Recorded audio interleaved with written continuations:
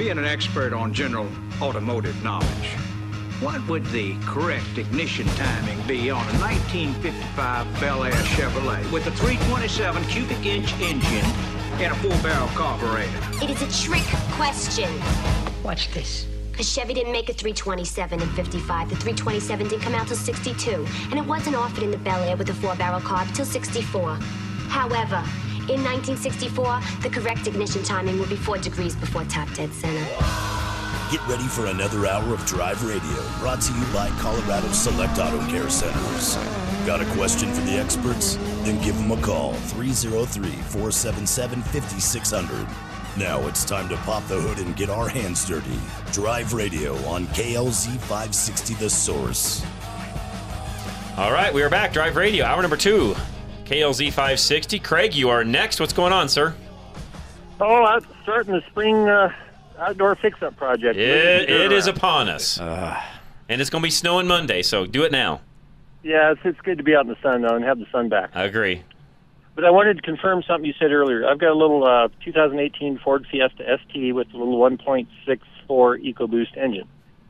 In the owner's manual, it does specify, of course, they're going to recommend Motorcraft.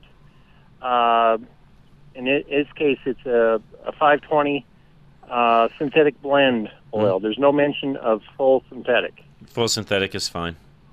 Yeah. So, yeah, like you, I want anything with the turbo, I think, should have full synthetic. I agree. My thing. I agree. And I don't even know that Motorcraft makes a full synthetic. I've seen, some of the auto parts stores and even Walmart carry the Motorcraft oil, but I don't think I've ever seen full synthetic on the shelf. Well, right now, oil in general on any shelf is really getting tight. If you find what you need, this is for everybody listening, if you find what you need for your specific vehicle and it's on a shelf and you can buy it, do so, especially if you're do-it-yourself. Or now, if you're a shop, that's a whole different scenario. Or you take your vehicle to a shop, that's a different scenario. But even then, I'll be honest with you, Craig, if it were me and somebody was even changing my oil, I would find the oil I want specifically in my vehicle, buy it, have it, because even folks like Steve at times can have a hard time finding the oil they need. And I'm not exaggerating. And, honestly, if you want your own oil and I change your oil, you bring your own oil. We don't care. That's a minor to me. Just bring it. If you want something, bring it. Right. And then next Saturday, I don't know, I guess I'm giving a plug, but there's no skin in the game for me. Lincoln Tech Automotive School out off of I-70 in Havana is having an outdoor car show next Saturday. Oh. And Greg Kindig, I think the owner of that Bitchin' Rides customization shop, is going to be there and have some of his cars there as well. And then that's a TV show, right? Am I saying that right? Isn't that a TV show? I'm sorry. Yeah. I was thinking when. Oh, the guy with the beard. Well, they all got weird beards now. But he has. It's a TV show, right? Yeah, he's got this one kind of. Yeah. Yeah, it's. I don't watch it much, but it's a reality show, I guess, like all your others. And then you've been talking a lot about the electric vehicles. I ran across something. The new EV Hummer. Yes. The vehicle itself weighs over 9,000 pounds. Wow. And the battery tray itself, just the battery, compartment, if you want to call that, weighs almost 3,000 pounds. Yeah. So they say it weighs more than a Honda Civic sedan, the battery tray alone. That sounds about right. Yeah. Yeah. I wouldn't. I wouldn't. How many batteries are they putting wrong in that one? 10,000. Yeah, it's huge. I mean, to be able to do what it's doing, it's big. Because the Teslas are having about 7,000 or 5,000, something like that. So how many could be putting in that thing? But you've heard on the news about the freighter that caught fire out near the Azores Islands that had the Lamborghinis and Porsches and everything. There were almost 3,000 cars on that ship. Wow. And they're all a total loss. Yep. Oh. And as you go down a rabbit hole, you find out there's been lots of accidents with these freighters hauling these cars overseas. They tip over. They don't load.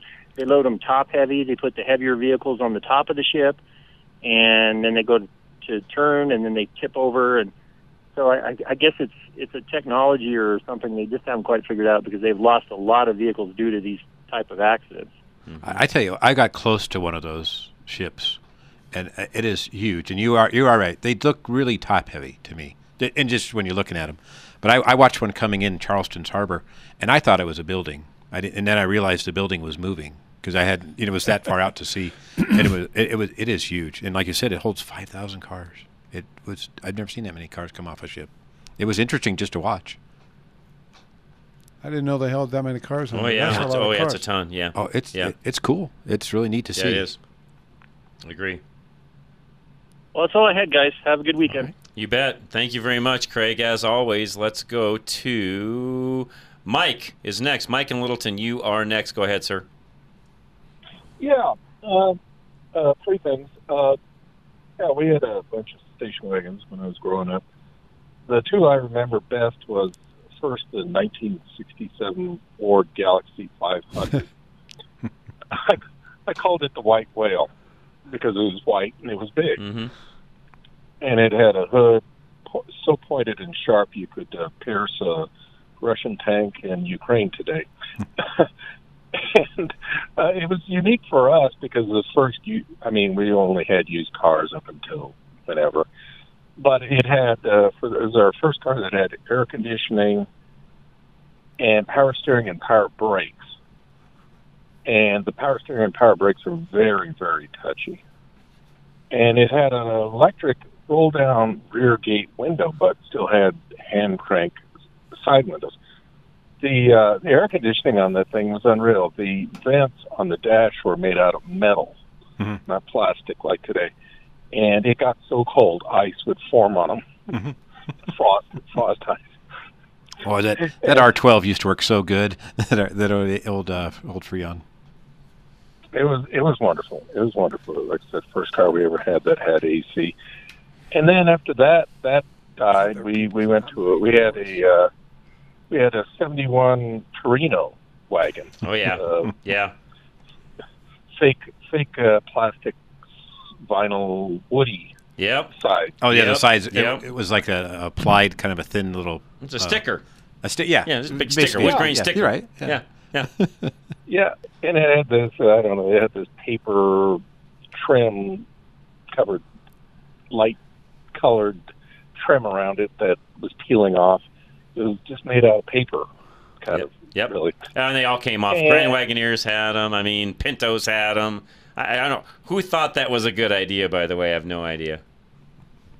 Yeah. Somebody did. And, people bought them. I wouldn't have been. I hated that stuff. But People somebody liked them. People bought them. I know. People bought them. That's all that mattered. It's like a Pacer wagon. I know. People they bought had them. wood grain sides, too. Some of them did. They did. Yeah. Yeah, the only thing I could do... Okay, real quick, for everybody listening. Real quick, Mike, before I forget. Is a Pacer a wagon or not? It can be a wagon. I count it more of a hatchback. Okay. They called it a Pacer wagon, right? They called it the wagon. Okay. I call it a hatchback. There we go. Didn't they make a stretch version? They did, yes. They did. Wagon? Yeah. Yeah, they did. Yeah, that was more a wagon. But the only thing I could do with that vinyl wood is just apply tons of armor all over. That's all you could do. You're correct. Yep. That was it. And we added AM/FM, which was a big deal then too. I even have a picture of a Pacer wagon. Steve does. Yes, he does. Old Pacers. It had fishbowl on wheels. It had nice cloth seats, whereas the Galaxy only had vinyl seats. It was smaller. I don't know. I still have fondness for that the White Whale. Yep. Remember those cars with the vinyl seats? If they're in the station wagon, you would slide all the way over to the pass. There was nothing to slow you down. It was a big bench seat. That's a good point. And that little bubble stuff that your grandmother put on her couch. Yeah. They had that on the van on those seats too to keep you locked in, locked into place. Mm-hmm. Oh, we had that on the 65 Rambler. Yep. Dodge did it a lot. Oh my God, what a terrible car that was! It used to. My dad and I would go up Crow Hill on 285, and I said I could get out and walk faster than this thing. Mm-hmm. Yep. I was afraid it was going to start rolling down back hill. Yep. That's how. That's good. It was. That's funny. That is great. Oh, and let me ask you a question now. You mentioned Nissan. Our 83 720 4x4 pickup and my brother's 2008 Altima. Nissan seems to have this affinity for some reason of putting the oil filter midway up on the passenger side of the engine, so it's almost impossible to reach. Do they still do that? Some vehicles, some cars. Depends. Some are on top of the engine now. Some are buried down inside. You got to take the cowling off the top of the engine to get the filter. They're canister filters. Mike gets all over the map now. Generally it's a little better. Seems like they give a little thought to us, but not. Depends. Yeah. Depends on the car. Yeah. Some not much. But, most, yes. And by the way, there's even videos and stuff on this where some of these are like, I think, by the way, the Ford Ranger, the current Ranger, is one of the most difficult oil filter changes there is, if I'm not mistaken. They've got that thing literally buried, if I'm not mistaken. Wow. So you got to remove the engine. Food for thought. Yeah. Anyways. Okay. All right, thanks. Good stuff, Mike. Appreciate it very much. Yep, question of the day. What's your favorite station wagon, and what even qualifies one, like we just talked about with the Pacer? Bruce, hang tight. We'll come right back. Drive Radio, KLZ 560. Take advantage of Gino's European Car Special on your Audi, Volkswagen, or BMW. This month, save $30 on any repair or maintenance of $300 or more. For over 38 years, Gino's Auto Service has been serving customers along the Front Range. Gino's works on American, Asian, and European models. At Gino's, we are big believers in catching problems before they start. By following your manufacturer's recommended service dates, you will keep your car performing and get the most out of your vehicle. To make your life simpler, Gino's offers loaner vehicles so you can drop your car off and pick up when ready. Take advantage of Gino's European Car Special this month and save $30 on any repair or maintenance of $300 or more. We're AAA approved and located at Bowles and Platte Canyon. Stop in or visit us online at Gino'sAutoservice.com. That's Gino's with a J. Your next oil change could change the life of your vehicle forever. If you think that's a tall order, maybe you've been getting the wrong oil change. A BG Performance oil change comes with a lifetime of engine and fuel system coverage. And something else, peace of mind. Where do you find it? Find a shop in your neighborhood at bgfindashop.com. That's bgfindashop.com. Because an oil change that offers a lifetime of peace of mind is a change worth making. BG. Do you know what to do in a traffic stop? Kevin Flesh would like to give you a few tips to help keep you and your passengers safe. If you are being pulled over for a traffic violation, slow down and put on your hazards, find a well-lit location that is out of the lane of traffic, keep your hands on the wheel where the officer can see them, and be polite. Don't say anything and don't give any information than is asked. If you feel it's necessary, record the traffic stop, and then if you need any legal help, call Kevin Flesh at Flesh Law Firm. Kevin is our legal eagle and is an expert in traffic, altercations, and accidents. So put this number into your phone, 303-806-8886. You can also find Kevin online at fleshlawfirm.com. Kevin Flesh, Flesh Law Firm, and proud sponsor of Drive Radio. Napa know-how. A Napa guy knows that by the foot, there's no better ride than an old station wagon. Room for 6 people facing forward, 2 people facing backward, and a whole lot of luggage, lumber, and bicycles haphazardly strapped to the roof. If you can parallel park that beast, you can park anything. And with some quality parts and a little Napa know-how, you can keep your land ship running longer, stronger. It's not obsolete. It's a rare treasure. That's Napa know-how. Napa know-how.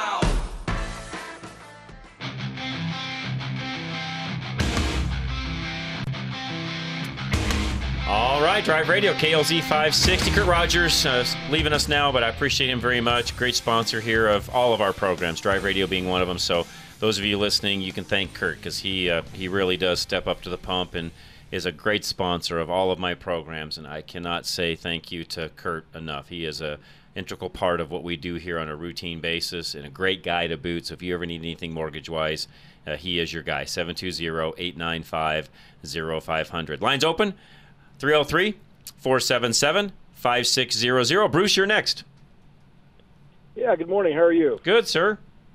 Good. So I was born and raised in Dallas, and it's about my mom's favorite station wagon, happened to be my favorite station wagon. And in North Dallas at the time, they had a street called Forest Lane where all the kids would go up on Friday and Saturday nights and drag cars. Okay.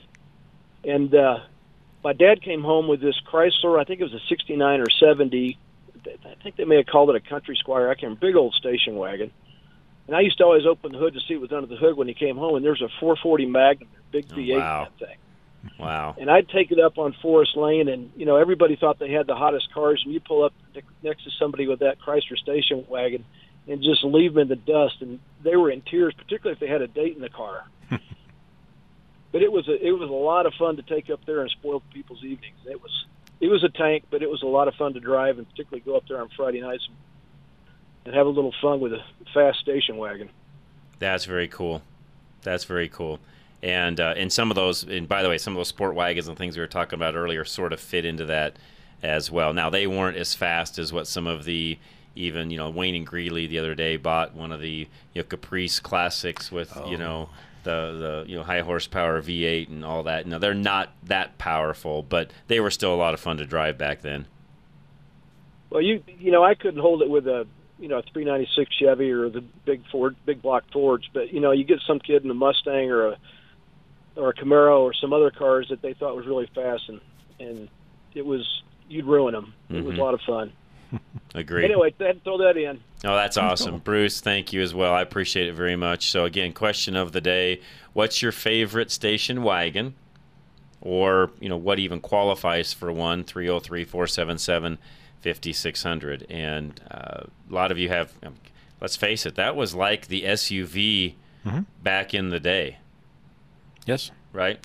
Or the minivan, I think, morphed away from that. It did. The SUVs and the minivans sort of took away. But, you know, back in the day, you know, station wagons, you know, guys would put, you know, full-bore receiver hitches on the back. You do the equalizer hitch on the RV trailer, and you'd pop that thing behind. You know, you put some leveling suspension or air shocks or something on the back of the whatever it was, the Vista Cruiser, and you hauled your camper off. You know, up to the mountains you'd go. That's just the way it was back then. You'd put the a lot of you will remember this too. You'd also hang those mirrors on the fenders. They had those like out farther, temporary mirrors you'd put up on the fender to get out far enough to see around the back of the RV, because most of those just had, you know, kind of little mirrors on the side of the door and stuff. So this was a way for, you know, guys to actually see around the trailer and stuff. So yeah, and you kind of forget about some of that stuff. I forgot about that mirror deal. So you'd hang those, you know, and they had kind of this. And there's all sorts of different. Some of them had turnbuckles. Some were, you know, there was all sorts of different ways of doing it, and some of them were about as flimsy and cheap as it got. But anyways, Mark in Denver, you're next. Go ahead. This is Mark. Hey, Mark. How are you, sir? Hi, gentlemen. How are you guys? I'm doing great. Thanks for listening, sir. I got two wagons that I like. One's my wife, Volvo XC70 Cross Country V6 Turbo. Great wagon. Just got lucky on Craigslist last week, and I found 4 factory wheels for $400 that were brand new. Nice. And so now I don't have to swap, as you always talk about, John. Yep. There's summer tires and winter tires. Agree. Okay? And you got to use those Blizzaks in the wintertime. Yep. You got to use them, the right tire. So anyway, I like that wagon. I like the versatility of the square back end because it's easy to load. The new ones, the V90 Cross Country, the V60, you can have them. They try to look like a sports car. They got a chopped up roof. They're not utilitarian enough for me. I agree. I don't like the looks of them at all. I don't like them. I agree. So the other one that I really like that I can't afford is the Mercedes AMG station wagon.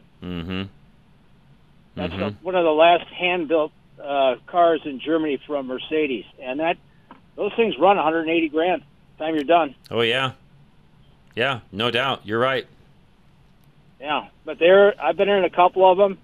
That's not even a station wagon. Those things are sports cars with extended back ends. That's all they are. Yeah, you are correct on that. Speaking of that, I saw that Jeep Wagoneer, since we're on the wagon. Oh, yeah. And that thing is what, 89,000? I thought 83,000. You load it all up, they're $120,000. $100,000. Oh yeah. My goodness. Yeah, they start at 80. They started. Okay, that's. I just saw the blurb on TV. Yeah, and they start there, and it's by the time you get one loaded, they're 110 or so. Yeah. Yeah, those would work. Those would be good in North Dakota when I go pheasant hunting and I'm throwing my shotgun against that wood veneer. There you go. That's not going to happen. It's too. I will tell you, Mark. I mean, and Steve, but they do have a beautiful interior. They have done a night. Yeah, it's a beautiful interior. It really is. What do you think, John, of the Sequoia, the new ones?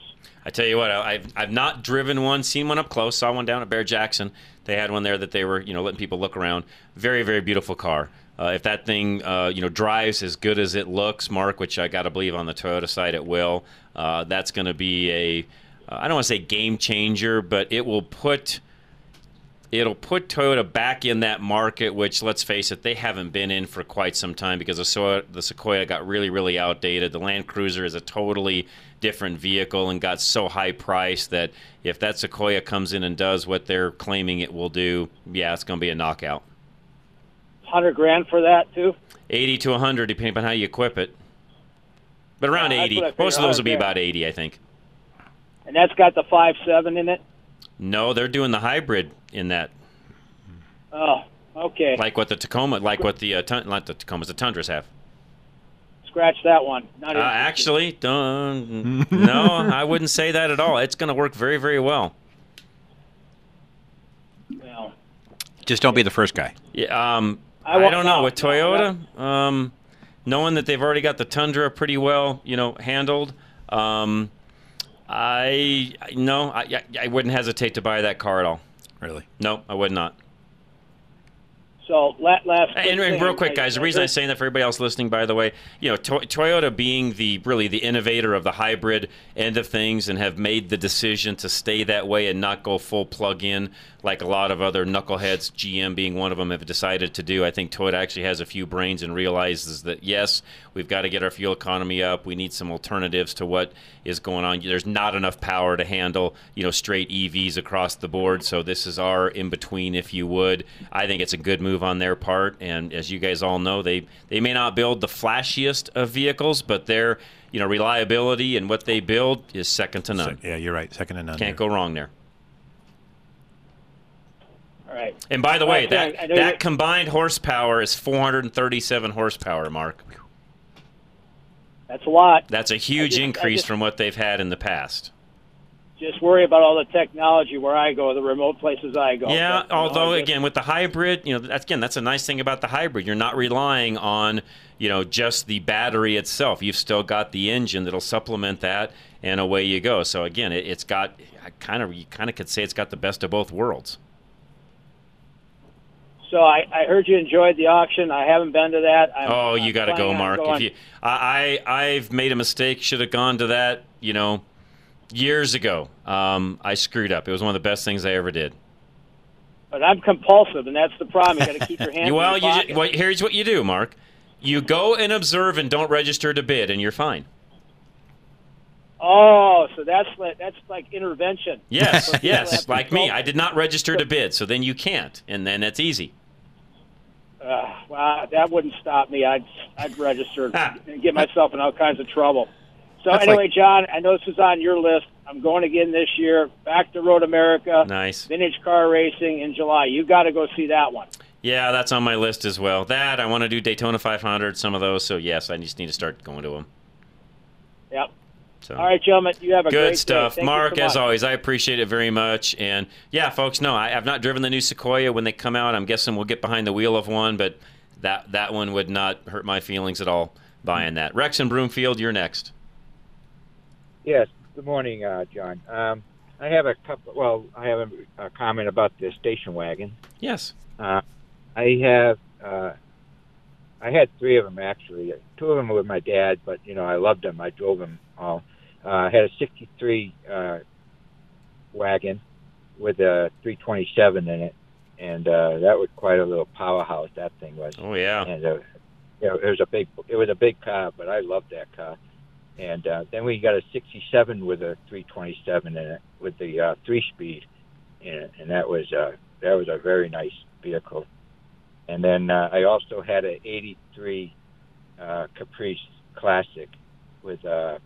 Unfortunately, I would like to have had a 350 in it, but I had a 305. Okay. Oldsmobile. Okay.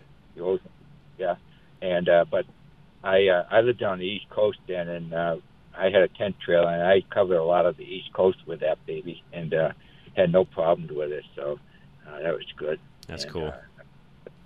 So I those were my favorite. That's awesome. I have a coolant question. Sure, go right ahead. I have a you were just talking a little while ago about AMC. I have an AMC Ambassador in 1966, and it has a 327 in it. AMC 327. I don't know if you're familiar with that at all. The AMC 327. Yes. I am not familiar with that one. That one does not. What year would that have been, Rex? 57 to 66. Okay. Yeah, no, that one I'm not very familiar with at all. Okay. Well, anyway, I rebuilt the engine. The engine needed rebuilding. I rebuilt it completely from scratch. A caller asked a little while ago about an engine builder. I went to GAM Racing up in Greeley. Okay. They did a great job. But mostly I had them just clean up everything and did a valve job on the head. And so, but I did all the actual assembly of the engine myself. But anyway, the coolant question I have, I put the engine in, I had it running, I got it running, and I'm running it down the road like last fall. It was like in the 80, 90, and I was running between 200 and 210 with that, and I had a 180-degree thermostat in it.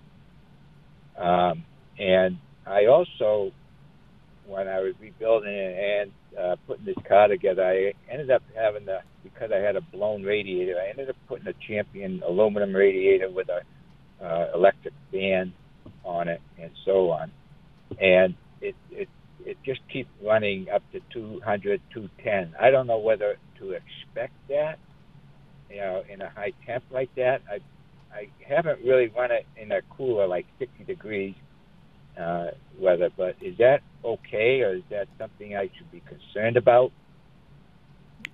I think you're fine at that 200, 210. I would agree. I think that's normal operating temperature, honestly.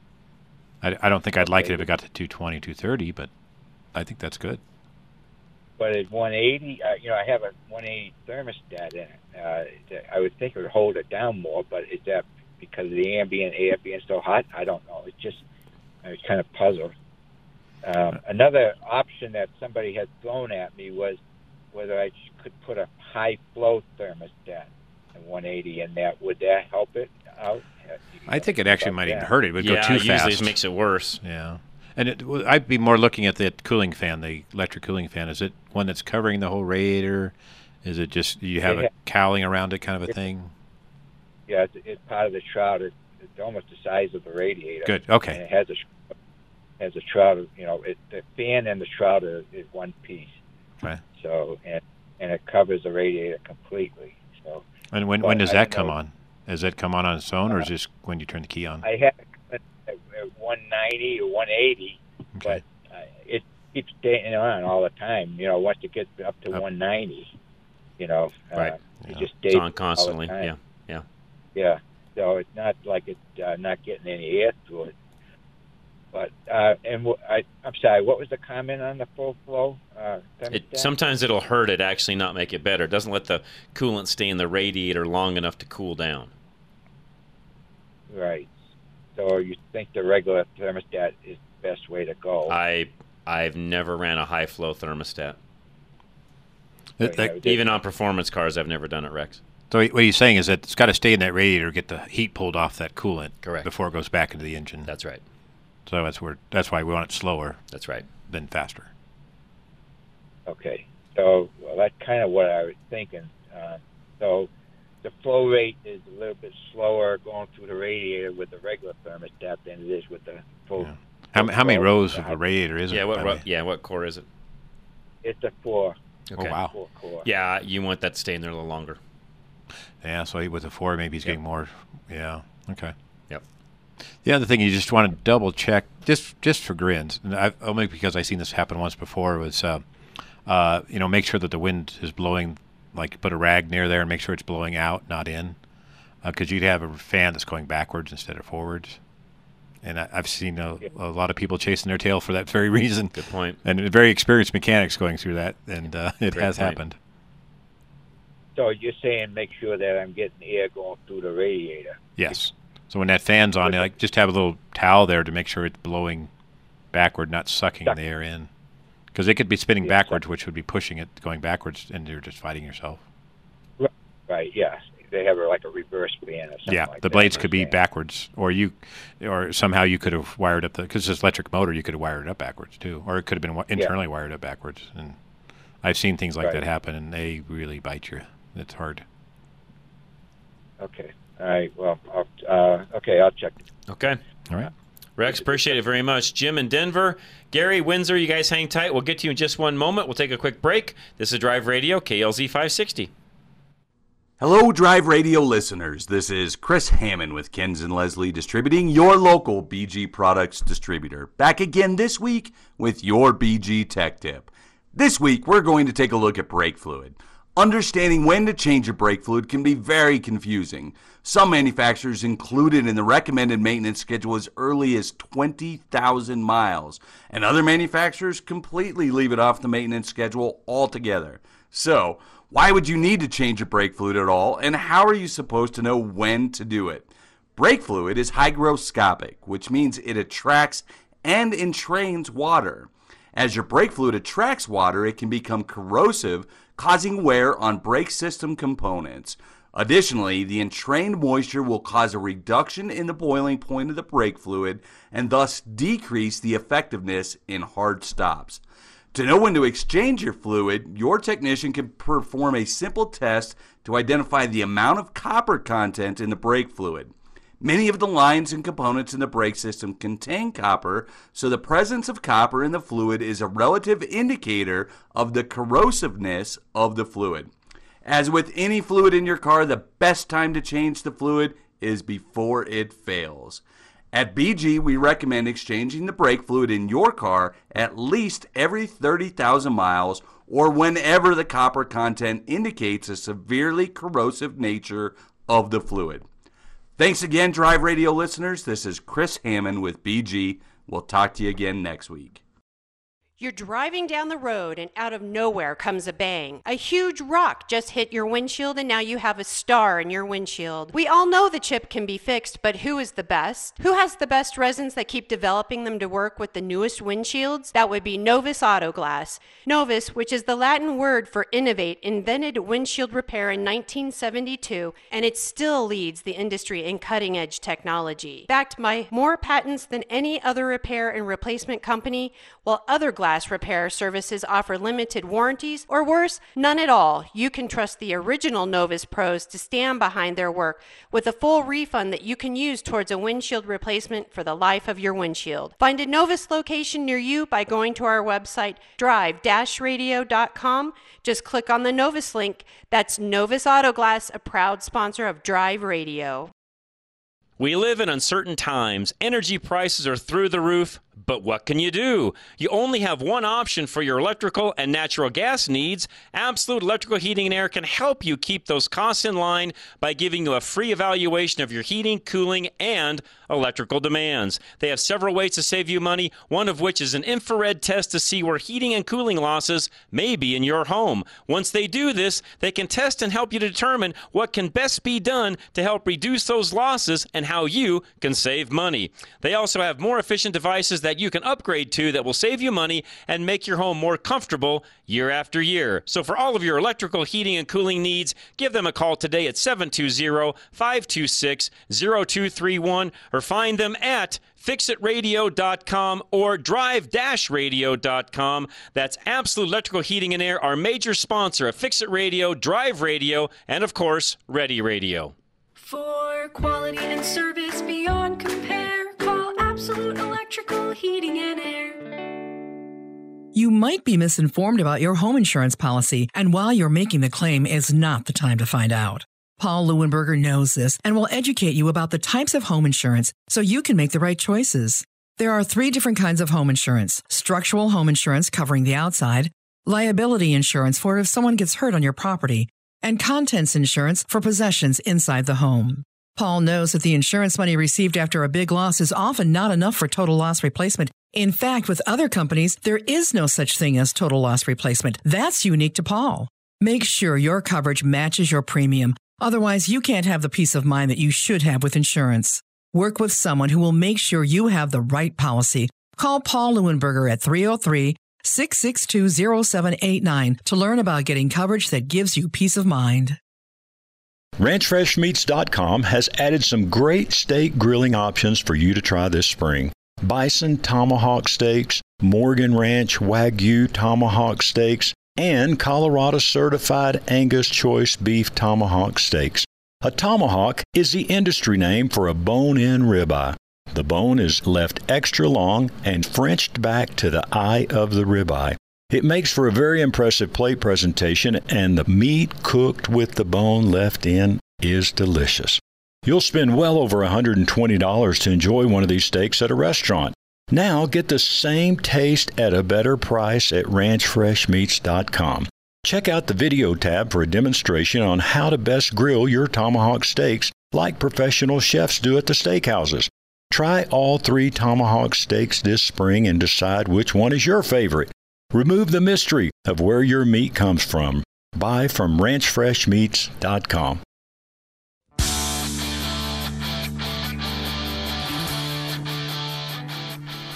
All right, Drive Radio, KLZ 560. Myself, Steve Horvath, Gino's Auto Service with me. Gary in Windsor, you've got a question on spark plugs. Go ahead, Gary.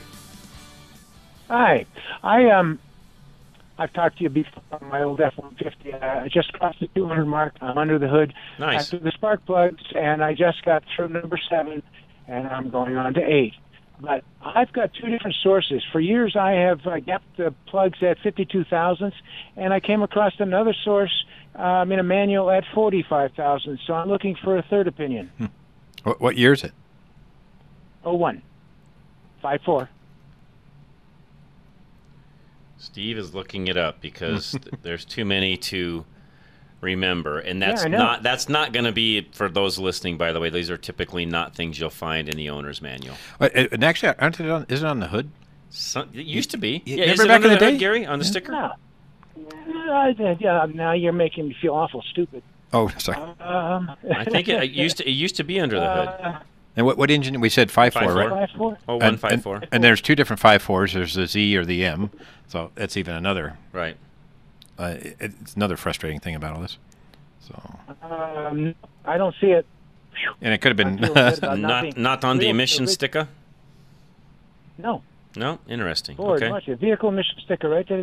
Yeah, normally they are. Weird. Oh, wait a minute. There we go. 52 to 56. Oh, really? There you so go. Now you have another one. There's your answer. Yes. And by the way, that's the one I would go off of. That's what I'm going with. Yeah, that's what I'm going with. It was a small print. I couldn't see it. Yeah. That's the one you go with, Gary. Okay. Dad had a 60. Oh. We're losing you, Gary. Step into the good signal, Gary, wherever you went to. Come into the light. Come into the light, Gary. Okay. There we go. Yeah. That's better. I'm staring at the light right now. There we go. Much better. Much better. Perfect. Dad had a 60 Olds Fiesta. A lot of steel and three seats. Yep.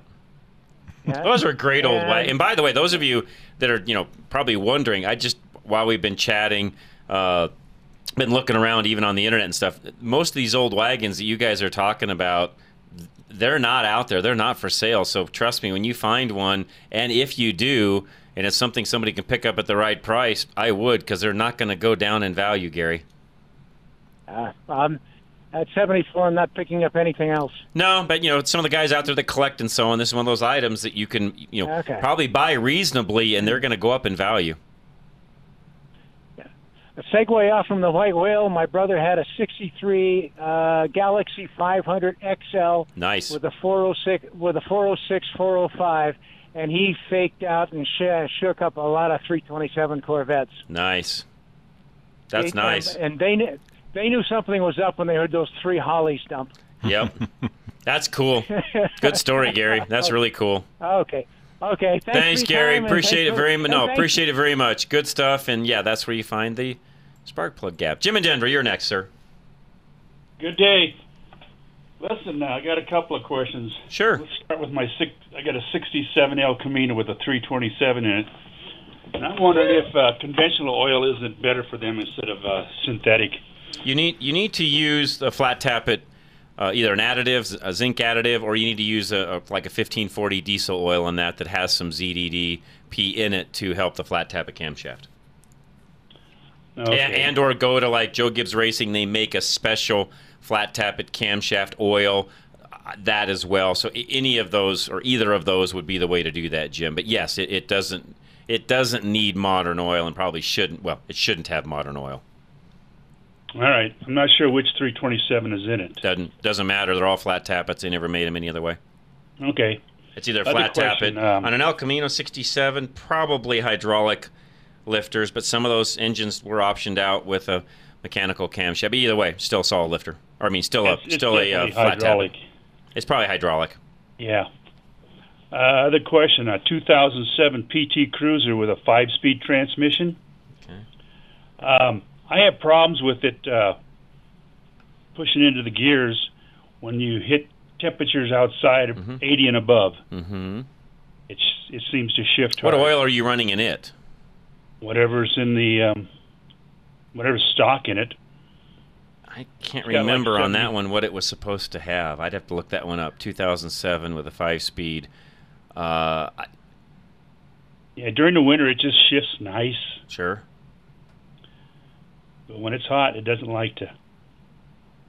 And you're talking in the tranny? Transmission. What kind of oil? I'm it's a manual. Manual. Yeah. Oh, really? Going through the gear, when you stop, right. Put it in first. When you right. go first, second to third, it just hesitates going in. Okay. But only when it's hot out.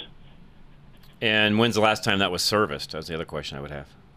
Well, that's it. I don't believe it's been quite a long time. It's got 70,000 miles on it right now. I would probably service it first, put the fluid that it's supposed to have back in it before we make any changes, and see if that helps. ATF. Yeah, I think that takes automatic transmission fluid. Yeah, just ATF +4 is what it's saying. Which, here. if it's getting a little broken down, that's why it's not shifting well when it's hot. Good. Yeah, it's a little thin when it's hot. Then, huh? That has to be, yeah, that's what I was thinking. It has to have something to do with the damn fluid. Right. Other than that, my favorite station wagon, 55 Nomad. Oh, yes. Yeah, nobody's mentioned that yet, but yeah, great. Okay, gentlemen, thank you. Great car. Great car if you can find one to buy. Great car to own, by the way. You just can't find one for hardly the right price anymore. But Russ and Cheyenne, we'll take a quick break. We'll come back to you, give you plenty of time that way. We'll be right back. Drive Radio, KLZ 560. Most oil changes are the same. Old oil out, new filter, new oil in. It's a routine, a chore on the to-do list. What if your oil change wasn't the same as the rest? What if it was life-changing? BG. A BG oil change can change your life because it comes with free lifetime protection for your engine and fuel system, which means a lifetime of peace of mind for you. Find a shop near you at bgfindashop.com. That's bgfindashop.com. BG. No one likes to be that person. You know the one, stuck on the side of the road, busted tire, making everyone slow down to get around them. With Legacy Automotive's new tire sales, you don't have to be that person, ever. Here in our Colorado climate, you might be closer to needing new tires than you think. A bad set of tires can be dangerous and even life-threatening. Tires should be regularly examined for cracks, bulges and blisters, and other signs of wear and tear on your vehicle. The skilled team at Legacy Automotive in Boulder will be able to examine your current set of tires, let you know what they recommend based on what they find, and help you get on the road. Legacy Automotive is a Napa Gold certified auto care shop and employs ASE certified technicians. So don't be that guy, and make an appointment at Legacy Automotive today at 303-396-0555, or visit them online at legacyautomotive.com. Legacy Automotive, locally grown auto repair. Hunting down that hard-to-find part for an out-of-the-ordinary car can be quite a time-consuming chore. Unless, of course, you just go around the corner to your local Napa Auto Parts store, where we have over 310,000 parts, all of them made to fit and perform just like the original. Yeah, there are people who say it's the journey and not the destination, but those people have never tried to find an alternator for an 82 Fiat on a Saturday. Go to NapaOnline.com for the location nearest you. Napa, get the good stuff. Arvada West Auto and Truck has been serving all of western Arvada, Golden, and Wheat Ridge for more than 40 years, and they're proud to keep their customers' vehicles on the road. After starting out as a small gas station, they moved into their current building in 2004 at 11752 West 64th Avenue. Arvada West is a Napa Gold shop, a designation only a few in the nation receive. And after 40 years of service, Arvada West Auto and Truck achieved the Napa Auto Care Shop of the Year for the Rocky Mountain Division of Napa. They'd be thrilled to welcome you to their family. Stop by or call Arvada West Auto and Truck, 11752 West 64th Avenue, just west of Sims, or call them at 303-422-1065.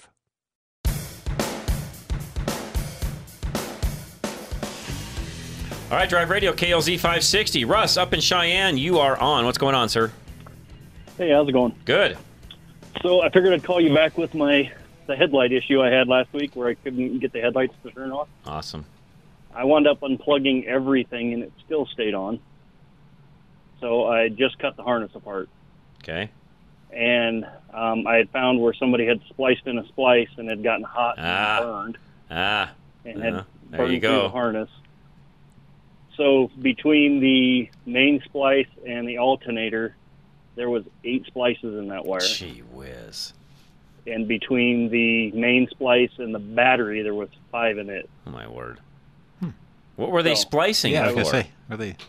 I don't know. It was all different colored wire, and it was all the right gauge, but it was all different colors, and I have no idea. Really? You know, I don't know the history on this car. Right. It's been owned by so many people. And right. So and for everybody I wanted listening, to that's order on a harness Russ's old Camaro you're restoring. Yeah, 67. Yeah. So, but yeah, I mean, you just never know. It was wrapped up real nice. It looked pretty. You know, I would never have worried about the harness, but it could have burned that whole car down. Oh yeah. No, I'm glad you found that because we were kind of searching last week as to what the answer would be, and you did it right. Good job. Are you going to just put a kit in it now, or what are you going to do as far as that goes? Yeah, I just ordered a new harness for it. Nice. Good. So, nobody had the harness to convert it to a one-wire alternator, so I just ordered one of the kits to convert a new harness because everybody's like a 6-month waiting list for the other one. Jeez, unbelievable. So I'll just replace that whole harness, and I won't have to worry about it. Yeah, good for you. So well, that's good. That's good news. My favorite wagon. I know a lot of people have said them, but I had a buddy in high school that had a Vista Cruiser. Yeah. In high school, his was a 455 with a 4-speed. Oh wow! Really? And that was a fun car. Yeah, I can imagine. It had been converted from a 4-barrel to a 2-barrel at some point or another. Really? That's odd. Probably for fuel mileage. Yeah, probably. Even though on the Quadrajet that really doesn't change much. People didn't realize that back then, though. I think if I remember correctly, my buddy's parents bought it off a lady that they went to church with that just couldn't push the clutch in anymore. Really? Oh, yeah. So that'd be an awesome car to own. Yeah, I believe his dad still got it. I think it's squirreled away in a garage. Really? But yeah, that was a fun car. That'd be a car to own. It had the gigantic vinyl seats in it, so you'd turn a corner and slide across the car if you weren't buckled in. Yep, I remember those days. That honestly, that'd be a great car to own. Really would be. Yeah, I told him if he ever wants to sell it to let me know. You bet. I really would like yeah, to no, buy you it. you can jump on that one. So, but it had air shocks in the back that they'd like plumbed it to right at the rear bumper, so you could just put air in it at the rear bumper. Yep, that was a way to do it. And had a big old hitch on the back of it. Yep. Well, that's what they did back then. You didn't have an SUV. I mean, most guys with trucks. No offense, they were doing other things with them. And most families, you only had a single cab back then for the most part. I mean, nobody had there's no double cab trucks. I mean, there were some. Please don't call in and correct me. Yes, I know Ford and Ram or Dodge back then had, but they were, you and I both know, Russ, those were not comfortable to go travel, and you were much, much better off in a wagon with your travel trailer behind you than you were in any truck of the day. Right. Yeah. No. I mean, I got a buddy that had an old square body crew cab, and I always did wonder why there weren't more crew cabs running around than there were. They were just not very popular. They were so stinking long, you couldn't hardly turn a corner with them was part of the issue. And, depending upon how you equipped it, there was the other issue that they had is depending upon, how you equipped it. If you got a four-wheel drive, well, then the most you get was a 350 engine until like 80, I want to say 81 or 2, they started doing the big blocks, and even it didn't have a lot of power. But prior to that, you could only get a small block in them, and they just didn't make a lot of power, so they just didn't fill the need. I mean, if you did anything with it, you had to rebuild the engine to even go have any power out of it. Yeah, that's probably, they had to put the big blocks in them to make the power that the small blocks are making in the early 70s. Exactly. So, anyways, yeah, they were, yeah, and again, as they got more popular, and they came out with, of course, dual wheels and all of that. They got to be more and more popular as time got by. Finally, the market, GM, Ford, they all figured out, hey, there's a decent market here for these things. Let's build them. And the same is true today. Why these knuckleheads that are in charge of some of these companies? I mean, for example, why, we talked about this last week or a couple weeks ago, why do we not have 3/4-ton Suburbans today? I mean, these guys that are running these companies, they're more worried about plugging in the wall and charging your car than building things the actual public needs. Right. They're just dumb, Russ. They're dumb. They were dumb then, they're dumb now. There's things that I would love to have that you just can't get anymore. Right. On some of the vehicles. Personally, I'm a guy, if I could buy a nice truck with a nice interior with a rubber floor mat, yeah, I would do that. Agree, because it's easier. I don't need carpet. Right. I would be more than happy. Yeah, I want all the insulation. I want it to sound the same, but I want that ability to just wipe it out when needed. Yes. Exactly. Because when you work, that's right. You get dirt in your truck. That's right. And again, most of them don't build it for the guy using it. I'm sorry, they just don't. Yeah. Well, and that's, unfortunately, it's for the poser, not for the worker. True. So, but there's a lot of people that buy trucks now that they don't ever put anything in the bed. You are correct. When the gas prices get high, though, that's when you start seeing some of those go up for sale as well. True. Yeah, which I'm kind of hoping for. But, I don't know. I could never get away with a half-ton truck. Well, I don't even know. It's tough. I mean, if you do any kind of work with it, hauling, anything along those lines, a half-ton is just tough to get by with. You're right. The only thing that might work is like the Chevys with the little Duramax. Maybe I looked at one of those the other day, kind of thinking that, and depending upon, in that case, depending upon your trailer, how much it weighs and what you're doing and so on. Yeah, some of those, you've got an aluminum trailer or something. Yeah, they probably would work fine, and you get by with that okay, and it would be good power and all of that. But again, Russ, let's face it, most of the guys out there that are hauling and doing anything with any kind of weight whatsoever, I mean, no offense, you're not putting your skid steer on a flatbed and sticking that behind a half-ton truck. It's just not going to happen. And that's what I was just going to say. That's exactly what I was going to say. I can't put a skid steer behind my truck. No, and I see, and I occasionally you'll see somebody like that. I'm like, what are you doing, you knucklehead? That's not supposed to be that way. Well, that skid steer is heavier than your truck. Yeah, exactly. Twice. Twice in some cases, especially a half-ton. It is twice on a half-ton. Yeah, I'll be honest, I like the brakes of the big truck. Yes. Well, the longevity. Again, coming out of the four-wheel drive world like I did all those years, you'd get somebody that would buy a travel trailer, and of course they had a half-ton truck already, and the guy selling the travel trailer, he didn't care. I mean, he'd sell you whatever you wanted to, no matter what. You could be driving a Yugo, he'd sell you a travel trailer, stick a hitch on it, and away you go. And I can't tell you, Russ, over the years how many times somebody came in with, the wrong truck for, they had the right trailer, but they had the wrong truck towing it, and all it did was just, really increase the maintenance on the truck pulling the trailer, because you're constantly doing, brakes or transmissions or differentials or axles or whatever the case may be, because the truck just wasn't set up, wasn't heavy enough to do what they were doing with it. Happened all the time. Yeah, well, one thing I've seen lately is actually, and I don't know if it's legal or not, but people have dollies they're putting their fifth wheels on. I've seen that too, and I don't know on that one either. I cannot tell you if that's. That just doesn't seem like. And I would not do that. Sorry, not me. I can't. I won't do that. I don't know why you would want to do that, other than you want a really big camper and don't want a really big truck. I guess I would never do that. Just not my. I mean, and by the way, speaking of all that, I probably should put together, as I do every year, kind of a little tow show here in another probably month, because that's going to be happening here in the not too distant future. So you just reminded me. I'll get that done. Yeah.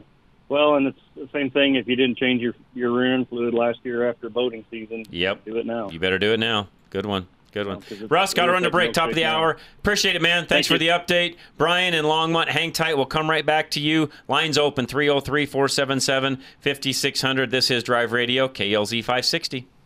Still haven't had enough? Go to drive-radio.com. Email your questions and comments. Download previous programs and find lots of useful information, including your nearest Colorado Select Auto Care Center. That's drive-radio.com. Thanks for listening to Drive Radio, sponsored by the member shops of Colorado Select Auto Care Centers on KLZ 560.